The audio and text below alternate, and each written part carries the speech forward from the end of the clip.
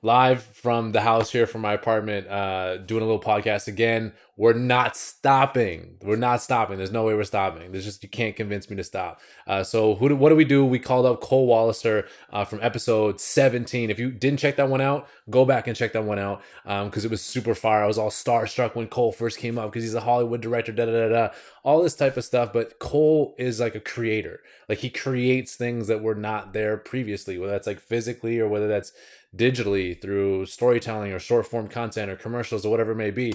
But for real, Cole like lives that life. Like Cole has the dream life in many ways. Like he's a Canadian living down in LA. He's the surfer, the filmmaker. He talks with all these A-list celebrities through the Glam Bot. He's got selfies with Ariana Grande and all this different types of stuff. He's, again, doing stuff on the Golden Globes. He's taking retro G-Wagons and going out to the backcountry and camping on top of them. He's living that life. Coffee connoisseur, all types of stuff. Crazy hair flipper. IG is popping, blowing up on TikTok, blah, all types of stuff. But above all that, super cool dude. Love chopping it up with him, and I appreciate him taking the time while he was down at Ground Zero in LA to come chop it up with me. All things, we kept it pretty light, we kept it pretty loose. This is great content for you while you are all quarantined up. As always, like, subscribe, all that. Go check out the visual experience on YouTube, and thank you so much for tuning in.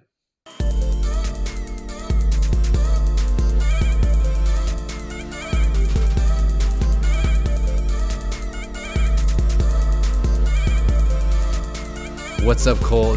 Joining us live from, what do you call it, Cafe Coleon?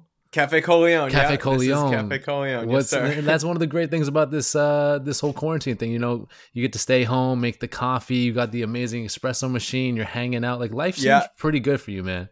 Life isn't bad right now. I mean, obviously, barring the craziness that is going on, but life in my apartment ain't so bad in this quarantine situation. The good coffee machine really does help. So yeah, I can't complain. So when are the coffee beans coming? Can I order them on Amazon? That's what I'm really worried about. I heard you're starting a new business venture. Yeah. That is the dream. I would love to be like roasting and selling. Yeah, the dream. It's like for someone like, it's like doing filmmaking, directing. It's like my side hustle is coffee. You know what I mean? Yeah, it's only right. So, I mean, we'll see. I mean, it's definitely a thing I'm trying to sort out. I mean, obviously everything is put on hold. Like that kind of thing is put on hold right now. But the idea of like roasting my own beans and like having my own little coffee situation is cool. I love the culture. So funny. I'm like, I love the idea that like coffee really brings people together and you can come meet for a cup and like have a cup of coffee. Absolutely, but that's kind of not the case right now. But hopefully we'll get back to that. And then one day we can have a little Cafe Coleon out there in the world. Hopefully we can. Well, listen, man, I wanted to thank you for coming back on, especially in these trying times. I know things are wild right now. Fans of the podcast will know we threw this all the way back to episode 17 when you came by. This will be episode close to 70 now. Which is super crazy. We're just going week after week. And if you want the backstory on Cole, go check out the back catalog. The back catalog is crazy. We talk, story and come up and purpose and the why behind things and filmmaking and all these different types of how to make it as a creative in the industry type talk, which is great. And I still have a lot of questions for that. But my main question after just kind of going through and researching you even more than I already have is, do you still talk to the Red Dragon team, the Red Dragon squad? No, not really. Oh, come on. Mean, who is? No, Red I mean, I was never like close with them. You know what I mean? But like just growing up skating in Vancouver, it's like obviously who Colin Moses and Sluggo are. You know what I mean? And so. We've been friendly on social, but like, I was never like homies with them, really. You know what I mean? Like, we'd say what's up, like back in the day, but that's about it. So I know you're inside all the time, and I know you're trying to, obviously you're reaching out to people that are like, hey, I haven't talked to you in so long. How you doing? Checking in, all that type of stuff, man. Go reach out to the skate homies back in the day, man. Yeah, no, that is a good point. I mean, definitely. I mean, I definitely keep in touch with some of them for sure. Yeah. But yeah, it's like it's crazy. It feels like it's definitely still a part of me and like my DNA, but it definitely seems and feels like a different world at this point. It most definitely is a different world. So now we're in this world. Now we're all stuck up in our homes. So as a creative, as one of the lead creatives in the world, really, because like that's kind of the position. I wouldn't go that far, but I would say I'm doing what I can. No, man, you have no idea. People reference you. I don't think like you need to understand you outside of you. right? And you outside of you is like, oh, that's, people look at you as the blueprint now, which is pretty crazy. And well, I'll tell you, this is what's interesting. Not to cut you off, but this is what's interesting about that. It's like I feel like I've been doing what I've been doing steadily for like a few years, and what I mean a few years is like the idea of like focusing on social and like really putting that stuff forward. So it's like I kind of decided to really invest into that in like 2017, and I was like, all right, I'm gonna do this and like really put this forward and like make this a thing. And so I've just been continuing on that since like 2017. The difference is like, you know, in the past year and a half, like just so many more people are aware of it because of like the glam bots and how stuff is sort of like taken off in that kind of aspect. But to me on the inside, I'm like, I'm still doing the same thing. So like nothing is new to me. You know what I mean? So that's why I'm like, I'm still putting my same foot forward in front of the other like I was in 2017, you know, just now there's like a bigger audience, but I don't really, it's cool and I think it's awesome, but like I don't feel like anything is different. Just more people are aware. So like I understand that like you just said, like people probably view me in a different way than they did in 2017. Absolutely. But to me, I'm just like, I'm doing the same thing. You know what I mean? I'm just sort of like figuring it out one step at a time and like trying to make as much cool stuff as I can. So and there's two sides of it. Yeah. It's all good, man. Like, and it's hard, it's always hard to contextualize ourselves outside of ourselves, right? And so, absolutely, yeah. And yeah, we're judging ourselves as tough. So now, like, now you're stuck up in the house. Now you creatives really need to get creative to like push out content and stuff like that. How are you trying to capture the moment of quarantine and COVID-19, and how are you trying to capture like and really like survive and thrive? Because obviously things are canceled, but you have now more time, more opportunity to be creative. How are you trying to capitalize on this time? Yeah, as far as like a creativity like output perspective, I view this as like a huge opportunity. I mean, sure. Don't get me wrong, it sucks for a lot of reasons, right? And reasons we're all intimately familiar with, right? But I think that for me, like the idea of like this creativity and this expression is like, there's a lot of things that I've like wanted to do that I haven't quite been able to give myself the time because I'm chasing, you know, these jobs, or not like, I don't view it as like chasing like a paycheck, but it's like the jobs that pay my rent are still like good jobs that I want to do. Absolutely. But like it does occupy my time and my focus, right? And so now it's like I view this as an opportunity to like really be able to dig into like some creative endeavors. I've always, you know, for the past couple of years, I've really been focusing on writing. And that's been like a main thing that I'm trying to do. But now I just get to really dive in, and there's like way fewer distractions. And like while the financial strains are concerning for me, like I literally don't know when actual directing production work is going to start up again. Right. Like it might be next month. It might be 3 months from now. It might be like 6 months, you know? So it's like the idea that I might have to go 6 months with a paycheck is terrifying. Right. And so that aside, I'm like trying to just figure out how to take this situation and use it to my benefit, or like, you know, get some stuff done that I normally don't get done. My whole MO on this right now is like all of the things that I always tell myself I don't have time for, now I have time for. So do all of them. Yes, you know what I mean? And that's everything from digging in on this script that I've been writing to like cleaning my pantry and my closet. It's just like those are things that like you should do and I've been wanting to do, but it's like, when do you ever make time for that? But now I've done that, and I'm doing my closet upstairs, and like that kind of a thing like adds to your well-being, and like you just never make time for it. So I'm trying to like find those little benefits and those little wins in this situation of being stuck at home. No, for sure, man. I know you've always been focused on long form content. That's kind of been a goal for you, is going to get a little bit more towards long form content, which is great. This is the opportunity to write and be creative and really push yourself in that. So like, I know that you're super passionate about that. And you know, I've been listening to stories on the podcast about how you want to like, you know, that's the career progression, and everyone looks at you like, oh, Cole, like you're doing so great. And like, well, this is actually kind of what I want to tell long form stories and write and direct on that level, which is beautiful. And then I heard that you're actually proceeding to go and try to make Alien 3, was it? Is that what you're trying to do for your breakout? Or are you... Wait, what? I heard on a podcast where you're like, listen, everyone wants to go out and like really do something heartfelt and blockbuster and really tell a beautiful story. But hey, if you got to go make Alien 3, you got to go make Alien 3. Yeah. I think I was talking about like Ridley Scott's first movie. I think, was it Alien 2 that he Alien directed? 2 maybe? Yeah. Yeah, and so like, you know, I try to balance the idea of like, I mean, look, always dream big, but like be pragmatic about like the steps you need to get there. And I think that like the long game is the game. It's not about just like today or tomorrow, you know what I mean? And so if you can do something that puts you in a better position to do the thing you really want to do, it could be worth doing. So Absolutely. I think that's just sort of speaks to that. It's like, yeah, though Alien is like an awesome franchise, and I think it would be awesome to do like Alien 3 or Alien 4, of course, right? Right. But I think at the time when people were doing like Alien 2, I think they even did 3 back then. But and anyways, you know, it's like it's just the idea of looking at the long game and like positioning yourself to be in that spot to get to where you want to be. Because if I'm just like, oh, I'm not going to do that. Oh, I'm not going to do that because they're not exactly in line with like my destination. I might not ever get to the destination. So it's like you have to pick and choose and figure out your trajectory amongst all of these opportunities, even though some of them might not be perfect, and right? Take what you have and work and like build another great thing. I think that you've done beautifully is just taking different opportunities and random spheres and being like, nah, I can add to my skill set with this, which is great. And like something that's going to benefit you for, you know, the years to come, the decades to come. So you're working on, was it a comedy film? What are you working on right now? Like, give me some hints.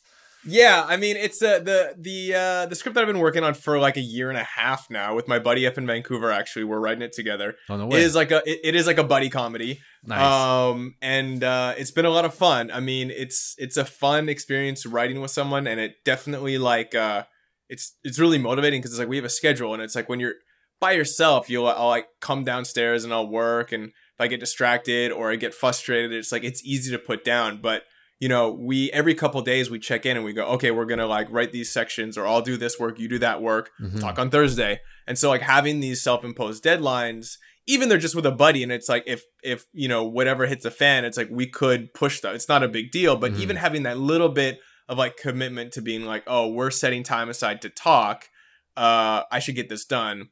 Because, you know, he's got a family, he's busy, I'm busy, and it's just like, I don't want to waste our time. So it just helps keep us on track. And it's been a fun exercise. And I think the project's a lot better because of it. Right. Being a comedy, it's like, you never know exactly you never really know what's funny until obviously it's like shot and you're showing an audience. But even in like conceptualizing jokes and like humor and intellectualizing like what might be funny, what's not, with someone else, you have a bit of a sounding board and you have twice as many ideas. Like writing a comedy by yourself, like I'm just sitting here thinking of funny stuff. Like, you know what I mean? Like, how is that going to work? Right. You need a bit of back and forth and need a bit of interaction. So I think that's really compounded the productiveness and benefits of writing with someone. And it's different from being like a comic, right? Because if you're a comic, you go to the clubs and you work your stuff out and you go, okay, that wasn't funny. And then you have this direct feedback system. Whereas here you're like, all right, we just need to figure this out. And we don't have really, I mean, I have my, you know, whoever I'm working with, but other than that, I have no audience I can bounce this off by, which is like tough. What if there's a world where you then can go on, you're creating long form content, but then you take bits of that long form content and take the narratives out and just put them out as social pieces and see if they get responses? Is that something you could do? I think in theory, yes. I don't necessarily think it would work for this project in particular, simply because like we're creating this entire world in this film. And like, if you don't understand what the world is, the humor might not really play. Got it. If the world was the same as like the US or wherever we live at home, you could in theory like just take little jokes and like make little bits and pieces. And I think it would like, if there was a version where we all just understood what this world was that we're creating, like absolutely. But I think the function of this idea, it's a bit like fish out of water. So these two guys go to this world that's like, not world, but like this place that's very foreign to them. And a part of like how and why is integral to the humor of the film. So just in this instance, I think not, but I think generally like yes. And that is definitely an approach some people have taken before. And like, it's always a struggle. Like content is king, right? Content is constantly king, and you constantly got to be pumping that stuff out. And you're like, Glambot, amazing hair, sunset, surfing. And then you're like, I got to figure it out. What are we doing here? Right. Which, man, we should do, I don't know, man, we got to pitch you some, like, let's do a vlog of like you and your mom going around Steveston, like just like eating pastries or something. Like that's some fire content. We got to figure out a way to do that. Yeah, I mean, anything with my mom is definitely fire content. And the I socials think actually, love your mom. I know. An afternoon in Steveston, like when this is all said and done, it sounds like an amazing little vlog day adventure. Steveston Diaries. Are you kidding me? That's totally. a Netflix series. Well, like screw Instagram. Let's get it going here. Yeah, definitely. Content is king. And I was going through your Instagram and I found your manscaping or your Manscaped. yeah. And your I guess in partnership with your commercial. And I was like, man, that is top 2 Instagram ads all time. You should get director credits for that. That's insane. Yeah, and for those who don't know what I'm talking about, I'll link to it. Yeah, that was a funny thing. And like, so because my social's been taking off, I've been getting requests to do sort of some branded content, some kind of like influencer marketing and stuff like that. For sure. And so for me, like I always want to use the opportunity to like learn something or just be like make something cool, you know? So it's like with that Manscaped thing, like they hit me up for a post basically. And so I could have just been like taking a photo and been like, hey, like I got this Manscaped stuff and check it out. Like that's would satisfy their criteria, right? Right.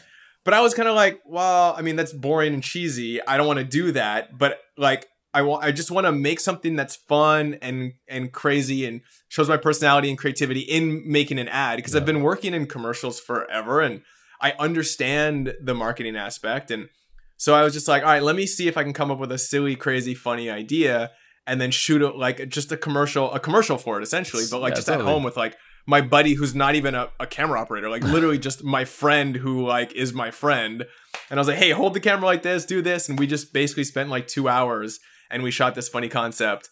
I cut it together that night, sent it to them. They loved it and approved it and we put it out. That's super fire, man. I can't listen. I hope you get more partnerships, more in partnership with, because I just want the content because that's hilarious. Yeah, no, it's interesting because I've actually had a couple. I've been working on a few more, but like it really varies because like Manscaped is like super young and hip and like it's a small company, but I've done some other stuff with other companies that are bigger. They have marketing agencies. And so you're in this weird balance of like, yeah, do your own thing, but like follow all these guidelines and like all these legalities. Right. So, you know, you sort of like try to figure out the landing place of like doing your own thing, but like adhering to the literally like the legal aspects of what this advertisement is. And sometimes it can be a little tricky to balance that, but that's a part of like the learning experience, you know? It's part of the learning experience. And it's interesting because you balance that with, because you have this like Glambot TikTok, like cult like following now, which like I can't even understand. It's crazy. I was wondering if you could like break it down for me, like what is analogous in life to like having, what is it, like 5.9, 6.1, I guess it's like probably 6.2 by now. Followers on social. This is crazy. I mean, since the last time we talked, you were big, but now you're huge, man. What the hell is going on? I have no idea what it's analogous to because it's like, it's all so new to me. You know what I mean? Like it's insane.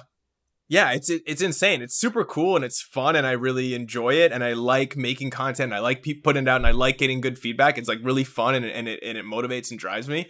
But it is a little foreign to me. I'm like, right. I don't know necessarily what to think of it. I think it's cool, but like to articulate what it means, I don't really know. I try my best to like not think about it in the sense of like, I'm just gonna like do whatever I've been doing and like if they like it, they like it, and if they don't, they don't. Mm-hmm. Because I think that if I start thinking about the impact or the gravity of like having X many followers and this many eyes on a post, I would just like stop. I'd be terrified. You know what I mean? Yeah, absolutely. So like I've definitely thought of some things and I've like looked at it and been like, nah, should I post this? Right. And I'm like, nah, screw it. Like it's like if I ask myself like, would I post this like last year with this many followers? Like, yeah, sure, of course. So send. You know what I mean? Wow. So I try not to. I definitely have filtered myself. Don't get me wrong. I'm not just like, put up whatever. Like my whole thing is curated. And I think what I accept or what I post and what I don't post is a thing that constantly changes. But I just try not to let the number of people that are going to see it be a factor in what I decide I'm posting. It's more along the lines of like, is this true to me? Is this like a part of what I find entertaining and funny or whatever? And if that's in alignment, then post. The number factor is not an issue or a factor in deciding when to post or not. See, it's interesting because like you've kind of cracked the Da Vinci Code in a way, because it's like, I don't know, you do it really well and I don't know how you do it, but you're extremely curated and quote unquote like on brand, but yet you're in no way inauthentic. And you're one of the few people I've seen that can pull that off. I think it's just like, I think that a part of it, I mean, so I have a couple thoughts on that. And like, mostly like it's by design, because like when I set out to like really focus on social, I made it a point to be like, the thing that I'm marketing is my personality. It's not my career. It's not my resume. It's not the Glambot. It's not these things. It's like, my personality is this guy who does cool stuff like the Glambot or goes on adventures or whatever. But at the core, it's like, the thing that I'm selling is my personality. So no matter what I do, it'll line back up with that. Mm-hmm. And so I think people get caught in doing like their thing that is anything but their personality. And it might read a little different because they're like trying to serve that master of like unboxing videos or like photo editing or whatever it might be. And the people that can line those two up and inject their personality within the niche that they're doing are the winners in my book, and the people that I looked up to. Like someone like Peter McKinnon, like who does tons of cool photo stuff and like has all these great tutorials. But like when I realized this was a thing, I looked at his YouTube page and like, you know, he's got like 30 videos on the front page or whatever, right? Right. And all different topics of like doing different things. I looked at that grid and I was like, I could click on any of these no matter what the topic is and know I would enjoy it. Even if I'm not interested in like 5 quick tips to like shoot better portraits, like, you know, because he's so good at infecting his content with his personality, and that's the thing that's appealing. I'm there, yes, for like, I find out about him through like getting photo tips or whatever, but I'm there because of his personality. And so I've really tried to take that approach with like, sure, you find out who I am through these like Glambot slow-mo videos, but then once you see my personality, that's what you're staying for. And so all the other content is in alignment with that. And that's the thing that can remain on brand, yet still be authentic and not sort of waver from that. Right. Totally. I get it. Cool. Glambot since 2015, right? Is that right? 2016? 2016. So yeah, Glambot since 2016. Can I just make a quick note and just say that like I watched the Egyptians. I know it's not the same thing, but I watched what you were doing over there in Cairo, and every one of those celebrities is way cooler because they're doing crazy stuff. Did you notice that? Yeah, they were very much like more willing to just kind of be crazy with it. I think they were super excited, of course, like to have sort of the Glambot type system over there. So like they were really amped to like do cool stuff. And it's just like, just the attitude is just a little different. It's a little looser. I mean, right. You know, it's like if you're at the Oscars, like you're not jumping around, around in your tux or your, you know what I mean? So, but you could, I don't know. You could, and some people do, you know, but like, hey, I get it. You know what I mean? I don't know. I think I'll just say like Egypt was tons of fun and they were super down to do crazy stuff. So it was a lot of fun. I love it. You don't seem intimidated or even frightened at all in this day. And you're walking around with these like super A-list celebrities. Like I was just on your Instagram yesterday and just like going through, and I was watching your BTS with Ariana Grande, and I was just like the level of casual that is here is insane. And like I remember she's just like, she came up, the dress was whatever, and you're like, all right, I'm gonna do this thing, and she's like, cool. And then she's like, oh, like it's kind of ugly. And then you're like, oh, we can shoot another one. She's like, actually, it's kind of pretty. I'm like, and then you're just like, yeah, you're fucking gorgeous. Fuck it. I was like, yeah, that was my answer. I was like, what? I'm like, well, you are gorgeous, so fuck it. I was like, well, you are Ariana Grande, so there's that. Yeah, I was definitely nervous for her. You can tell, the way you can tell is if I talk like a little faster. Right. You're kind of going, that's me. Yeah, just like me trying to get through it. But mostly, I think it's partially nervousness because like people have gotten pulled from my booth before. So like, they're like, oh no, she has to go. Like the publicists will pull them away because they have to go into the show. So because if they're presenting or performing or something like that, like there's definitely been times where they literally like pull them. I can't remember. I think it was Lana Del Rey I can't remember what award show, but I think she was performing. And so she came by, I explained to her what was going on. Everything was all set. I literally was about to go 3, 2, 1 action. So it was like 15 more seconds. And the publicist was like, she has to go right now. And she literally pulled her off the mark and they left. And I was like, okay, like I explained everything already. Like she was on the mark, ready to do it, you know? And so I'm always fearful of that happening. So when I get someone like Ariana Grande or Brad Pitt or whatever, I mean, Brad Pitt was like pretty like mosey. He was like moseying along. So that was fine. Right. But some people, you get the sense it's just like super frenetic and you know that they might get pulled in any second. And so the faster I talk, the faster I can get through it. Maybe that's just my excuse. Maybe I'm just nervous as heck and I just don't know how to talk. I don't think so, man. You know? So, but yeah, but I mean, I don't know. It's, I've also done so many of them at this point where, you know, it's like, I know the deal, so I can like sit back and relax and just sort of like, you know, communicate efficiently rather than be like, I'm not worried about the technicality or the system. Like when I first started doing it, it's like, I'm so worried about the camera movement and the focus and the talent's movement and like how this is going to work. You know, not that I don't pay attention to the conversation, but like I'm worried about a ton of other stuff. I have that stuff so dialed in now. It's more just like, hey, like, what's up? Like, let's do something fun and like really can connect with them and talk more. So I think that helps too, like over time and experience, definitely. No, I get it. I mean, and you're well versed in that situation, but you're in a lot of high stakes situations or like high stakes, we'll call them performances, whether you're on camera or as a director. Because I mean, in a sense, like that's a performance in a sense too. Like you're very much, you're commanding an orchestra in a way, right? And it astounds me when I see it, because you've done all these BTS, you've gotten so good with the content and gotten so good with people like marrying basically your personality through all that. And when I pick up through that, I'm like, oh my gosh, this guy deals with pressure extremely, extremely well.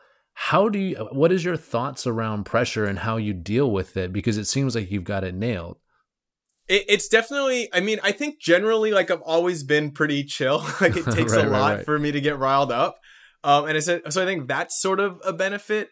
But like, just, I don't know, you know, like I realized that like, okay, so, you know, being in production and being on set and like directing, like if you have an hour left and you have 2 hours worth of work, like fretting about it isn't going to help you get through it. It's just going to make it worse. It's just going to make it harder for you to make decisions. So I realized from early on that like I'm best suited to just keep my composure and like to be this like sort of like calm commander in a sense, to guide the ship forward. Because the other thing too, like when I was learning, and I mean I'm still learning, but like when I was really trying to figure out like how to direct stuff, I would talk to a lot of people and ask people who had a ton of experience, like more so performing in front of camera, like, hey, like what do you notice about directors that are good? What do you notice directors that are bad?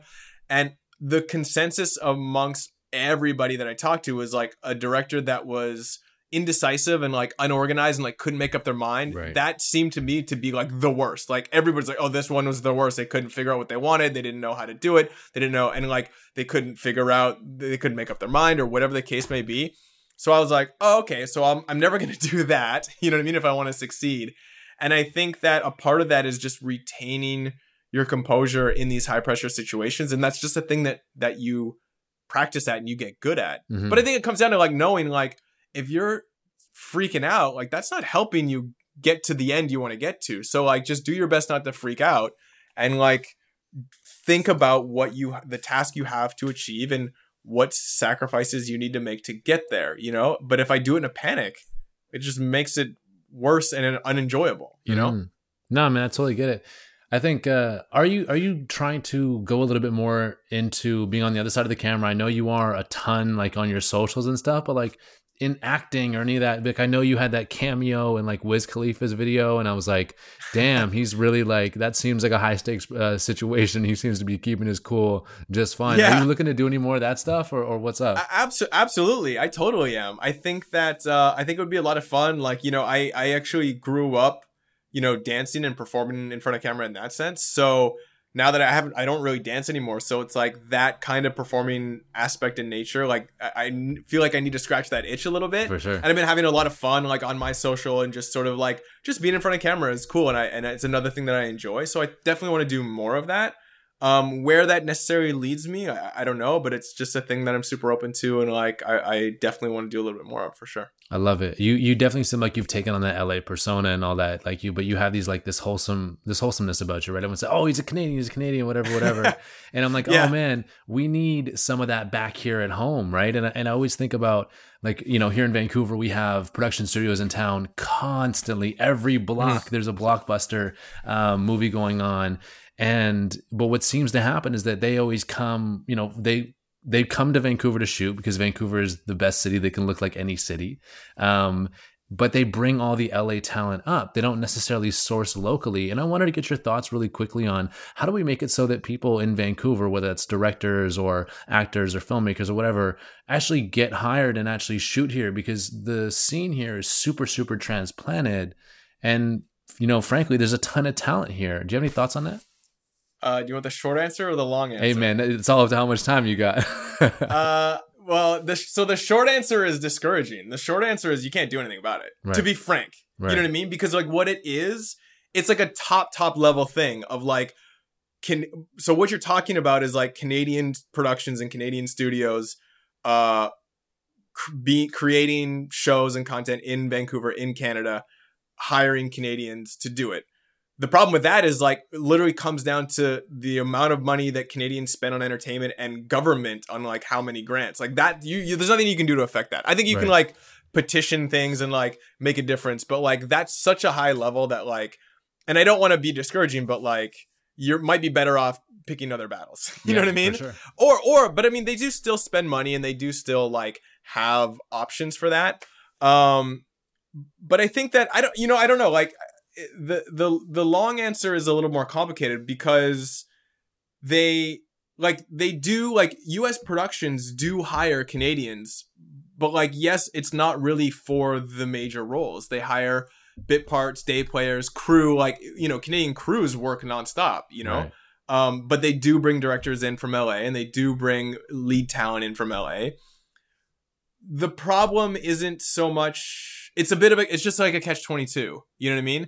It's the same thing with like a couple years ago, like before Crazy Rich Asians came out, right? People were like, oh, like you can't have Asians lead in pictures. And that's why Ghost in the Shell had Scarlett Johansson cast as like the Asian character. And like all these things were problematic because it was a bit of a catch-22. And so you just couldn't win because studios would go, oh, we can't cast an Asian lead because they don't sell, but the reason why they don't sell is because there's no pictures that have Asian leads in them, so it's like you're kind of screwed. And like being a Canadian in the entertainment industry is a bit like that, where like there's not opportunity because no one gives you opportunity, but then there's like, what are you supposed to do? And I think that like one of the reasons is like every once in a while these sort of things break down barriers, like Crazy Rich Asians breaks down this sort of like invisible barrier that Asians had, and now everybody's like, oh, like they can like sell movies tickets now. You're like, obviously, but you just need that one thing to kind of like break down those doors. And it also just depends. It just comes down to like it comes down to the business aspect. So like your argument that there's a ton of talented people in Vancouver, there's no argument against that. But the problem is like, we're not talking about talent. We're talking about a business. You know what I mean? And so for this TV show to like get their dollars for the network, like they want someone that's been known. And so, yes, there are some in Vancouver, but like there's a whole bunch more in LA, and it's just sort of like it's a tricky thing. So I think there's like the good part of the long answer is that it is slowly changing. And I think it really matters less where you're from. And like where you're working, because there's opportunity for everyone nowadays with social, with the connectivity of like how the entertainment industry is going, and with the idea that we're breaking down these barriers in between film, TV, commercial, digital. Like those are all gone. Those are all good things for these people that are trying to sort of like pave their way in the industry. But like back when I decided I wanted to be a director, those were so much in place. I was like, oh, I have to go to LA. There was no option for me to stay in Vancouver to be a director. I was like, they don't hire directors from Vancouver. I gotta go.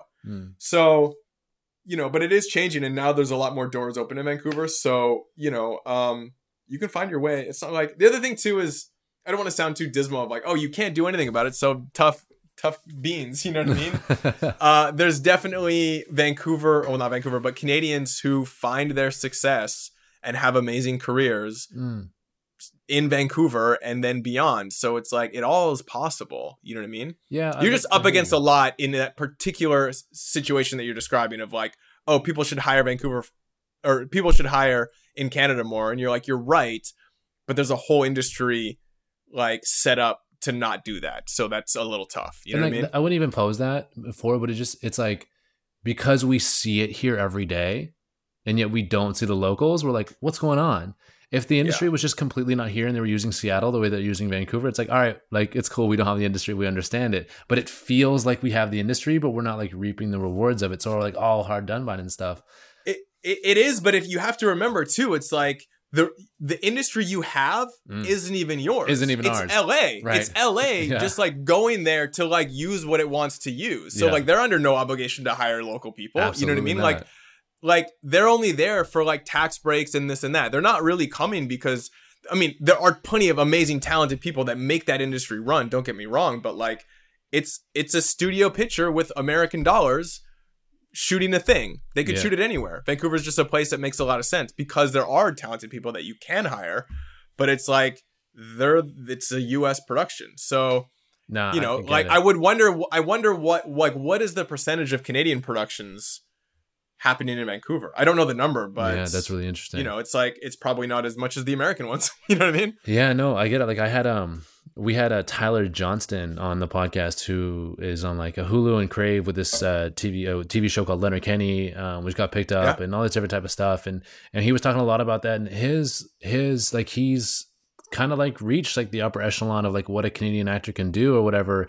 And he's like, well, now like it's like, well, I either make the jump down to LA, like, and don't like, I'm fine. I can completely like, I can call it a good career up here, or I can make that jump down there, or I can, you know, double down and start like producing and trying to bring money in like locally as well, and going through those crossroads and stuff. So I find it interesting as well. I'm also just in love with the city and all that, and so I'm like, oh man, let's get our shine. I mean that's a good thing, and I think there's many ways to give the city shine, you know, without necessarily like you know, with the means that you have to do so. But I think to touch on like Letterkenny, that's a prime example of like an amazing Canadian story where it's like, was like a YouTube digital content show, and now it's like a full-on series people, Americans out here are watching and tell you like, hey, have you seen the show Letterkenny? I'm like, yeah, I'm aware of it. You know what I mean? And so it's like, that is like the prime example of like something that you can do where it's like you take this homegrown Canadian content and you put it essentially on the world stage, and then it gets great feedback. So like doing those things, I can guarantee you that like Netflix and other networks are more interested in Canadian homegrown shows because that show has success. Yes. Everybody's going like, what's the next Letterkenny? Go out and find people making cool content, making skit shows, find us the next Letterkenny. And so just like the fact that that exists is one of those things that breaks down those doors and gives a whole ton of people more opportunity. So, you know, so that's awesome. Like a great example of that. Super, super cool. No, I love it. Listen, I want to wrap up pretty quick here. However, I gotta ask you about this G-Wagon, man. I gotta ask you about this G-Wagon. Let's talk about it. What is the story with the G-Wagon? Not only the G-Wagon, but the Honda as well. And for those that don't know, just go check out the IG. This guy is rolling around in this like 80s G-Wagon.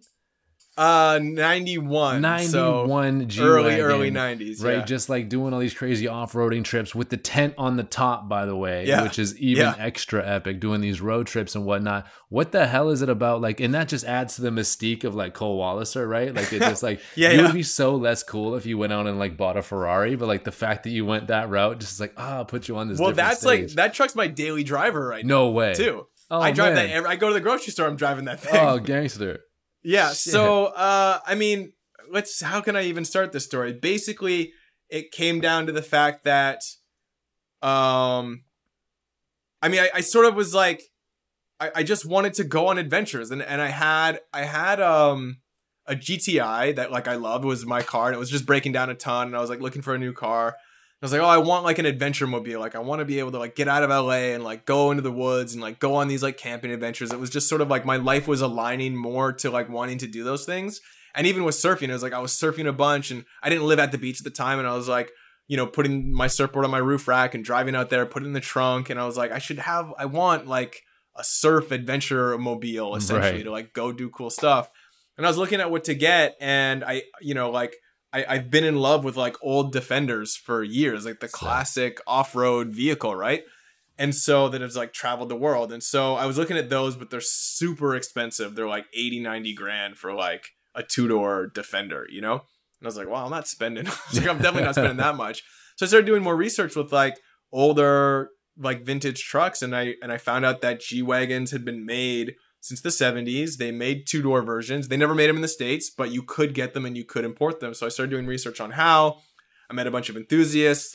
I got advice on how to do it. And I found one that was being imported, and I bought it. It was super bone stock. It had little steel wheels on it and like nothing done to it. No fenders, no nothing. And I bought that in, I think, 2016 too. 2016 was a good year. 2016 was a good year. Moved to the beach, bought the G-Wagon. My whole life changed in 2016. I've been just slowly like beefing it up with like putting big off-road wheels and tires on, getting it lifted, adding a bunch of off-road lights, a tent. Gangster. And I had a lease with another car for a while, and then that lease was up, and I was like, thinking about, I should get a Tesla, or like do like Teslas are cool, and like I want to like do my part and get an electric vehicle, but it just like didn't make any sense they're expensive too. I was like, right. I don't Teslas are not, they're not cheap. No, and the thing that came to it, actually, this is the determining factor, right? It wasn't, I was like, okay, so I could get a Tesla and pay the monthly payment. It would be expensive, and that would be great and sweet. I'd enjoy driving it. But I was like, I want to do everything to make a movie. And so what I don't want to happen is like me get this Tesla, and all of a sudden I have to take like other editing jobs or other random little video jobs that like take up my time just so I can pay that bill. When like ultimately what I would be happy doing, and this is going to come full circle, is in 2016, I was like, I'd be happy staying at home, not working, and writing this script. Wow. So like I'm happy to do that. And so I was like, okay, well, I'm not going to get a Tesla. I'm not going to increase my monthly expenses. And if I don't work, I'll be fine. I mean, don't work as much. I'll be fine saying no to jobs so I can sit home and write. And so coincidentally now, 2020, I am sitting home and writing like as much as my heart desires, because I definitely got no work right now. Yeah. So, and there it is. Hey man, you could have used that Tesla because it's got the air filter or whatever, right? And things get really bad downtown LA. You'd be like, I'm filter, fine. Just clean it all up. I know, right? Ridiculousness. Well, you might have to live that van life a little bit more, that G-Wagon life a little bit more. Go out on some off-roading trips, because you might want to, get a little bit further away from the general population and all that stuff. Yeah. Well, the next thing, this is the extra adventure. I've been looking at all these Sprinter vans, like these big Mercedes vans. Yeah. And I was like, imagine if I like built out a Sprinter van to be like a sweet editing studio with like dual screen, like RAID, super fast computer, like in this thing. And I literally could just drive around the country, be fully living out of the van, like bed, stove, shower, but have my editing studio like in the van, and then I just drive around the country. I can write in the mornings. I can go take photos and do like editing you've projects. Thought about it. And I'm like, close. that's the next step. You're close. I've done the numbers on it too, and I was like, if I got rid of my apartment, that would essentially be the car payment. I could just live in the van. Perfect. So we'll see what happens. I think you're maybe a little bit too not tied down. You know what I'm saying? Like you're down there, you got like no dogs, no cats, no girlfriend, no family, right? You're just all alone over there. Yeah, I mean, I definitely, I have a girlfriend now, so I got one of those things. Okay, I'll keep that on the low. Okay, my bad. No, but like, but all those other things, I mean, like, yeah, there's not really anything keeping me tied here. You know what I mean? Like the dog responsibilities, family stuff here in LA is like, I can definitely just go take off. So cool. Well, I'm just gonna brush the fact that you just crushed millions of people's hopes under the carpet there, and try to wrap it up a little bit here, man. But I just wanted to thank you so much for coming on amongst everything that's going on, and thank you for one thing I'll share on like our first interaction. It just goes back to what you were talking about earlier. Is like when I walked out of our first interview, and this was 2 years ago. I'm like, oh man, it's astounding to me that there's someone that lives and works in such a superficial or artificial world, it being the entertainment industry, and yet is so real and authentic. So I applaud you for staying true to that. And whether you're in a Wiz Khalifa music video or on the red carpet or out surfing or on the bike or in a G-Wagon, Cole is Cole, and that's super commendable, dude. So thank you for being like that. Man. Appreciate that. Cool, man. Appreciate it. Absolutely. Well, thank you for coming on, and please stay healthy, stay home, and we'll look forward to chatting up next time. Thank you, man. Thank you for having me. It's always a pleasure talking with you. Let's do it again. Oh, and the socials, right? I want to get what are the socials, man? Plug it. Oh, all socials are just my name. Yeah. So Instagram, Cole Walliser, Facebook, Cole Walliser, YouTube, Cole Walliser, TikTok now, Cole Walliser. Yo, TikTok's Twitter, crazy. Oh my God. Is crazy. Twitter is my old nickname, which is Coleon, but I've actually been in communication with them. And I think they're switching it to Cole Walliser in the next week or two. So that's awesome. Well, listen, I hope to see you at Cafe Coleon. Until then, I'm not making a trip down. Dude, if you come down here, you definitely got to come over. Once the quarantine is lifted, if you're in LA, make you a coffee at the house. Hey, listen, it's either that or we're opening up a coffee shop in Stevenson, all right? The choice is yours. I think both, actually. Both. Do both. Yeah. Okay, thanks so much, Cole. Until next time. Awesome. Thanks, man. Yeah. Thank you guys for checking out the podcast one more time. Again, we're doing content to this whole thing. We're gonna keep it rolling. Please do check out the show notes on the website. We have a beautiful website that was designed by Julian DeShooter, and all the show notes, the references are always going to be there. Cole, thank you so much for hopping on. As always, check out the visual experience on YouTube. Make sure you subscribe and give a review or a rating on whatever platform you're listening to on. I really appreciate that, and I appreciate you guys staying home. I appreciate you guys doing what you can to flatten the curve. I appreciate the frontline workers who are actually out there giving us groceries and things that we actually need to live. I don't know about you, but that grocery store closes up, I'm in trouble. So shout out to the people that are still out there doing that, practicing social distancing, the frontline workers, the nurses, and everyone as a community just coming together to take this serious and save lives. So our job is to keep you guys entertained, keep you guys informed, and continue to keep learning and stay passionately curious during this time. So I appreciate you guys for doing everything that you're doing.